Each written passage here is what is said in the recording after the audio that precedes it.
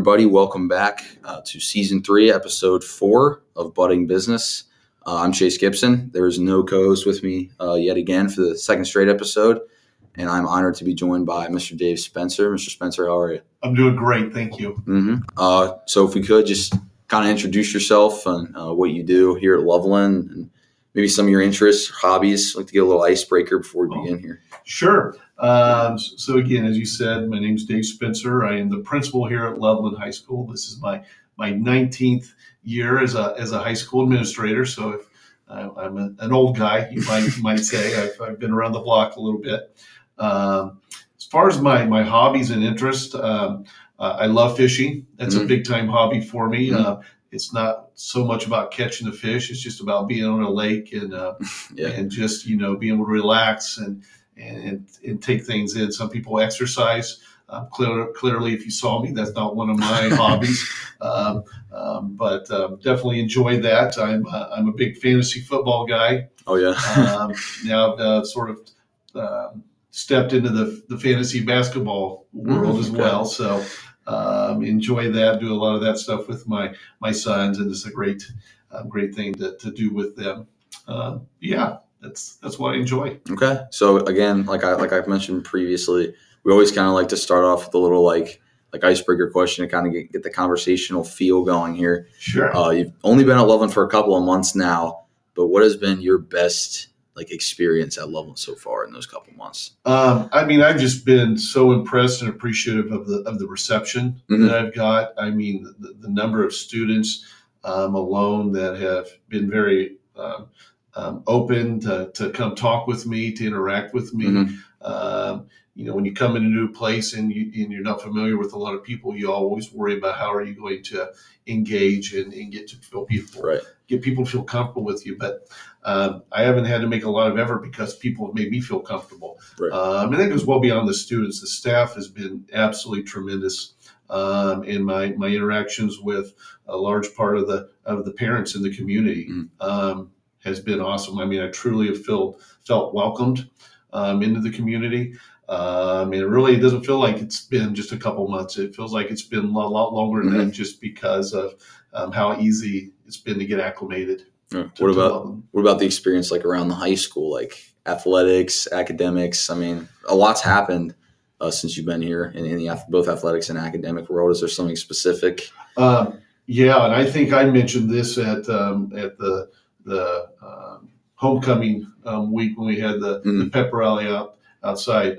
The student section at our games is pretty awesome. I mean, those home football games, when you look up in that student section and see all that orange and black, it is packed. It's packed. I mean, people are just squished. If that's a word, I'm not sure in the English language if squished is appropriate, but I mean they're packed in there, and the spirit and the enthusiasm has just been awesome. So when you look at those attending any of those events, just the pure number of our students that are actively supporting their peers and really truly enjoying themselves. Okay. So you talked about, the reception that you received. Is that why you ended up choosing to come to Loveland High School? Or was it just a variety of things, or was that one of the things that really drew you? Yeah, I think it was, there was a variety of things, clearly. I mean, where I was at, I don't think it's any secret. I was at Turpin High School for many, many years. Sometimes, when you get very comfortable at a place, you sometimes get complacent. When you get complacent, you're maybe not doing the best job that you could do. So it was time for a change for me, for sure. And Loveland was an opportunity that came up that was very attractive. One, it was close. And two, when I was able to look at Loveland from afar for so many years with being in the same athletic conference. And as far as when you compare schools, Loveland was one that was a comparison school for us. The size was pretty close. Loveland was a little bigger, but when you look at the staff, Loveland's a place where when teachers come, they stay. And that to me is an indication that they like where they're at, and that working environment that they have has been good. You look at students, when you look at the vast majority of the students at Loveland, they are students that are driven. They have careers that they are fully engaged to get to. They want to do well academically because they know that's something they have to do to get to where they want to go. So again, having those goals already and that self drive is pretty awesome and very attractive for a principal coming in. And again, in having a parent community too that values education, Right. And they themselves have high expectations for their students, and they also have high expectations for the school that their students go to. I think is important because that holds me as a principal accountable, but it also is a lot easier to achieve things when everyone's rowing in the same direction, Right. and that's knowing the value of education, knowing what and where that can take you. And capitalizing on all those opportunities that a school can offer. And Loveland offers a ton of opportunities when you look at career and internships and those experiences that can happen within a day is awesome to get people already starting, even a freshman, starting to think of what they want to do in life and sort of being able to research it and navigate that for 4 years before they get to that point where they have to make a decision. Gotcha. So we're going to kind of switch gears now to your kind of journey in education administration. When you entered college, or kind of around the high school, like college time, when you were trying to figure out what you wanted to do, was that high on the priority list? You know what? I think my journey in some ways is very similar to any senior that's going into college. I mean, you have those that truly have always known what they wanted to do. Right. And for me, education wasn't something that I always wanted to do. I think, when I was a freshman, I think I wanted to be a police officer. When I was probably a sophomore, if I remember correctly, I wanted to join the service and go to the Air Force. And then as I got into my junior and senior year, I thought about education, but decided ultimately that I wanted to be a civil engineer. So went to college as a freshman in a civil engineering program. Did that for 1 year and decided, you know what, it's just not my thing. And I had some great role models and people that influenced me. One was a college coach. I did cross country and track in college, and he was a great, like say, role model, person that I valued their opinion and really guided me towards the education route. And so sophomore year, I enrolled in education, a business education degree with a minor in physical education was what I graduated with. And then I took a whole nother journey, had the opportunity to stay at the college that I was at and work. So I didn't go straight from college into a school to teach. I was able to teach some classes at the collegiate level, worked in student services, did some coaching. From that, went into another university where I was still trying to figure out what I wanted to do long term. Decided to get a master's in business administration, so I got my MBA. Still maintaining my education degree and the ability to teach because I was still figuring out long term what I wanted to do. Became an athletic director at a small university. Enjoyed that for a few years, and then through life. Had some other opportunities that brought me to Ohio. I lived in Indiana all those years and took a job as a athletic director, assistant principal. And then that's where I found my love and knew that administration, working with kids at the high school level was something I wanted to do. And I've done that ever since. Okay. So can you give your kind of main responsibilities as a principal here, and then kind of, detail on how those responsibilities have changed? Because I'm kind of curious at different schools if those responsibilities are different or if they're pretty similar. Sure. I mean, I think I'm truly responsible for the culture of a school. There's several duties and responsibilities you have as evaluating teachers, hiring teachers, holding staff accountable for their jobs. Again, making sure that students have opportunities and try to spearheading, guiding, or allowing opportunities to come about that you can support and make sure are implemented in the school setting. But that culture, that place where students want to come, not that they have to come to, I think is a big focus of any principal.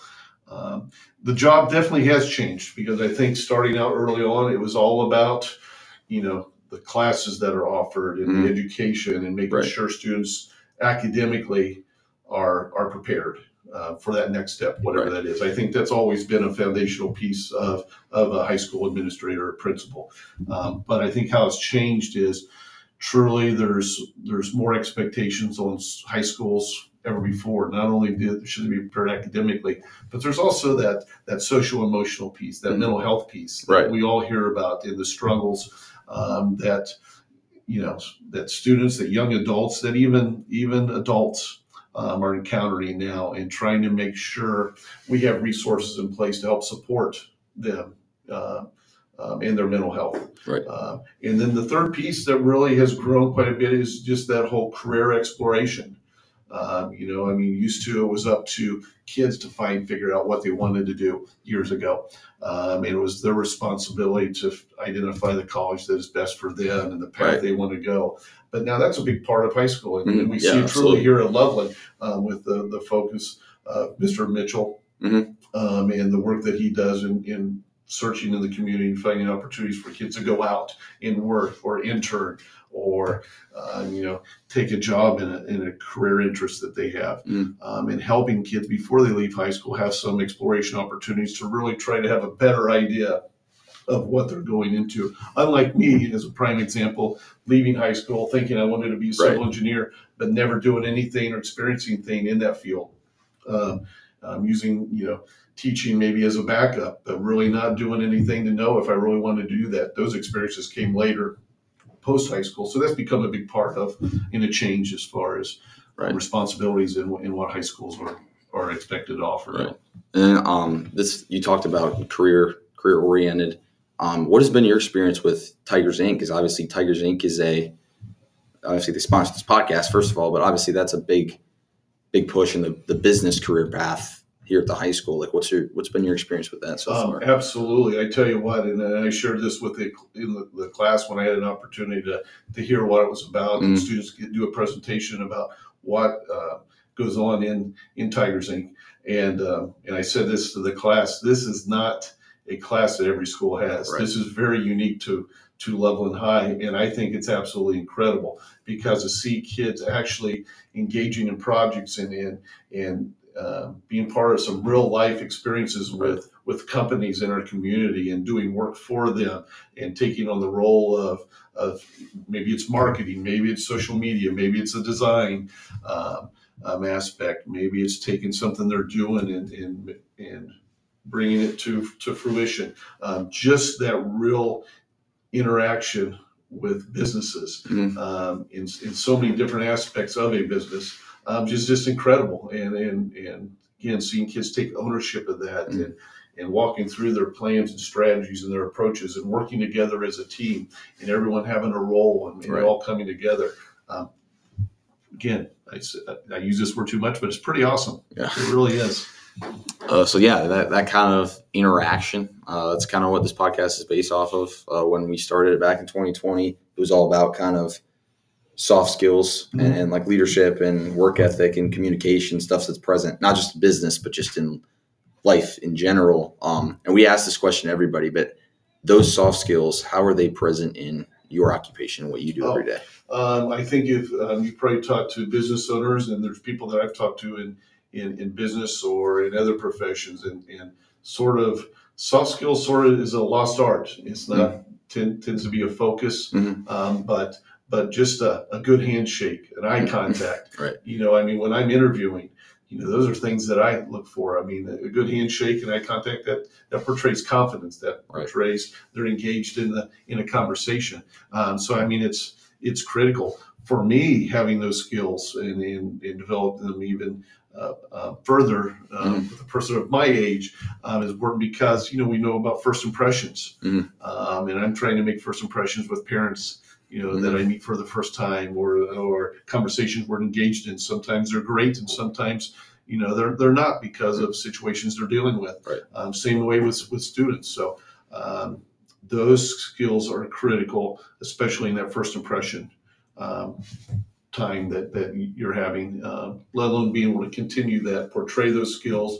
And then when you're in a position where you're hiring or somebody's presenting an idea to you, Those skills are very, very critical. Okay. Well, flew by pretty fast. We only have one last question for you. And again, this is a question that we asked everybody.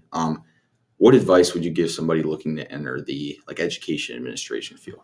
Um, I think the biggest thing I've learned over my years that's important is you need to know how to listen. Mhm. I mean, to me, student voice is critical. When I talk about culture, Mhm.